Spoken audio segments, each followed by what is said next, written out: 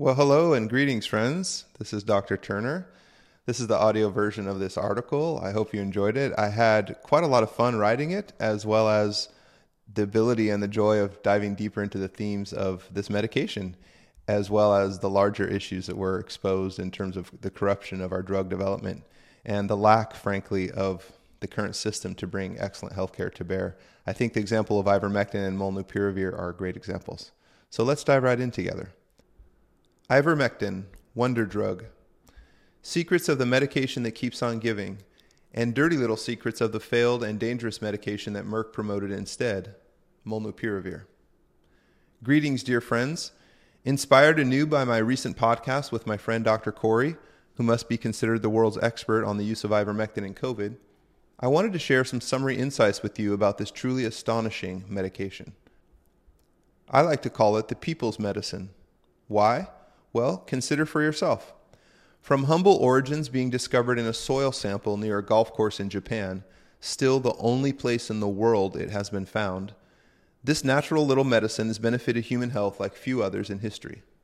For good reason, the Nobel Prize Committee called it, quote, a wonder drug and, quote, a splendid gift from the earth. And that was all before COVID. We know it won the 2015 Nobel Prize in Medicine for curing disfiguring parasitic diseases like elephantiasis and river blindness. We know it was listed on the WHO list of essential medications. And we know that it prevents COVID and saves lives via multiple different mechanisms. And here I list a couple of review articles to substantiate those points. But this is all fairly well known. I actually want to move beyond COVID and add value to the discussion by drawing your attention to all the other ways I believe this is truly a miracle medication. Number one, it revolutionized veterinary medicine and arguably stabilized the world's food supply. When released in 1981, ivermectin quickly became the top-selling veterinary medicine in the world, unique for its properties to effectively kill parasites internally and externally. Impacts range from saving Lassie from heartworms all the way to eradicating parasites in cattle, pigs, sheep, and goats. And in this latter capacity, it can be argued to have contributed significantly to stabilizing world livestock numbers / food supply. Number two, it's active against the flu and RSV. It inhibits flu and RSV viral replication, which is why it's included in the FLCCC flu and RSV protocols.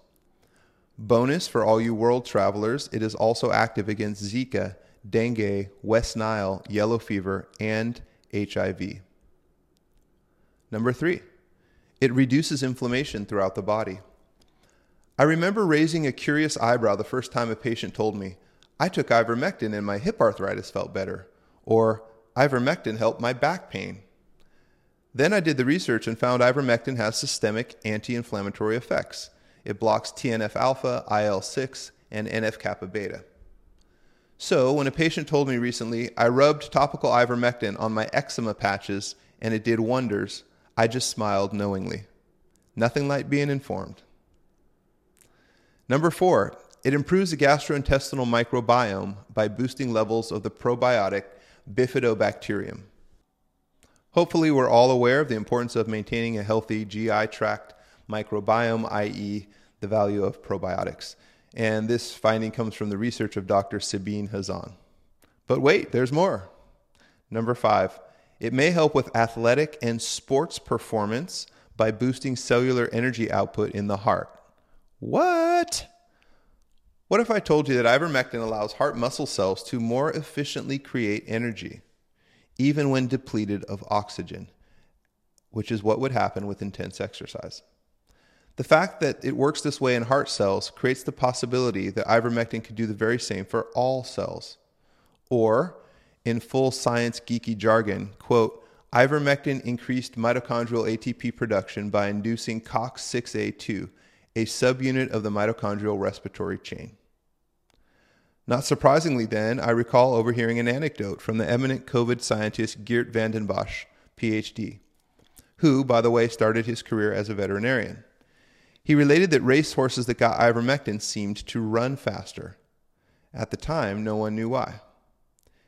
And now, drum roll please, the grand finale, the pinnacle, the apogee, the zenith, The Ne Plus Ultra of this amazing medication. Number 6, it has profound anti-cancer properties. How profound? Well, consider the following. It overcomes cancer cell resistance to chemotherapy. It inhibits a protein, PAK1, essential for the growth of more than 70% of all cancers. And it has multiple mechanisms of action against breast cancer specifically. Now, let's turn our attention to Merck's alternative, molnupiravir. Molnupiravir, that dog don't hunt. Let's turn our attention to a quote from the founder of Merck, that illustrious company who first developed and brought ivermectin to market. George Merck said this, quote, "We try never to forget that medicine is for the people. It is not only for the profits." Amen, brother. Shoot, I guess current management didn't get the memo, though, because when presented with the preliminary evidence of its potential against COVID, Merck cravenly declined to study it any further, preferring instead to pump its own patented outpatient treatment, molnupiravir, which turns out to have quite the interesting history. It was originally developed by a pharmaceutical company, Pharmacet, which abandoned it in 2003 after discovering its mutagenic, aka cancer-promoting properties. It was then picked up by Emory University, who secured $26 million of taxpayer grants from NIH and the Department of Defense and made a few tweaks to it. The rights were then bought by a flimsy stand-in, quote, biotech company, unquote, with no laboratories and no manufacturing facilities, run by hedge fund managers, who promptly turned around and upsold it to Merck after securing the rights to hundreds of millions of dollars in future profits. Merck then pitched it back to the U.S. government and secured $2.2 billion in a pre-purchase agreement before it was even approved. It then barely passed the FDA's independent safety review panel with 13 votes in favor of it and 10 against it because it, wait for it, creates mutations in the genome of the virus. Might it also do the same in the human genome? Nobody knows. All of which prompted a federal whistleblower to come forward and raise a first-class stink, which the FDA ignored and proceeded forward with emergency authorization based on one study that was terminated early. Background music, cue the $2.2 billion cha-ching sounds. How effective was it in that study?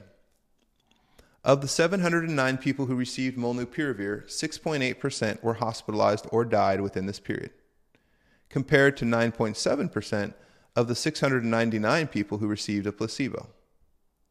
Let's translate that into plain English. If you were to treat 100 of those COVID patients with a sugar pill, 10 would have ended up in the hospital or dead. If you were to treat the same exact group with molnupiravir, 7 people still did. So, the drug only makes a difference compared to doing absolutely nothing in 3 out of 100 people, which was so underwhelming that it was openly criticized in the British Medical Journal, which played a role in the British National Institute for Healthcare and Excellence, adding it to its, quote, not recommended list, where it joined remdesivir, after research showed it made no significant difference in hospitalization or death rates and was not cost effective. What do you think, folks? Are you not entertained? Gladiator quote. You cannot make this stuff up. All of which is really quite interesting because when you compare molnupiravir and ivermectin head to head, you can see what a disgraceful, overpriced stink bomb it actually is. And here I reference a couple charts from the c19early.org website, which is amazing if you've never been there. And basically it says that ivermectin overall involved 99 major studies, 62% improvement in the outcomes measured at a cost of $1 per pill to manufacture. On the other hand, molnupiravir, based on 34 studies, showed a 15% improvement in the outcome metrics and yet cost $707 per pill. On the very same website, C19 Early, there's another chart that talks about how much money you'd have to spend to save one life from COVID. Ivermectin, you'd have to spend $24 to save one life from COVID. Merck's loud, obnoxious hot rod with the flashy rims that barely runs would require you to spend $137,653 to save one life from COVID. And with that, my friends, we conclude our story.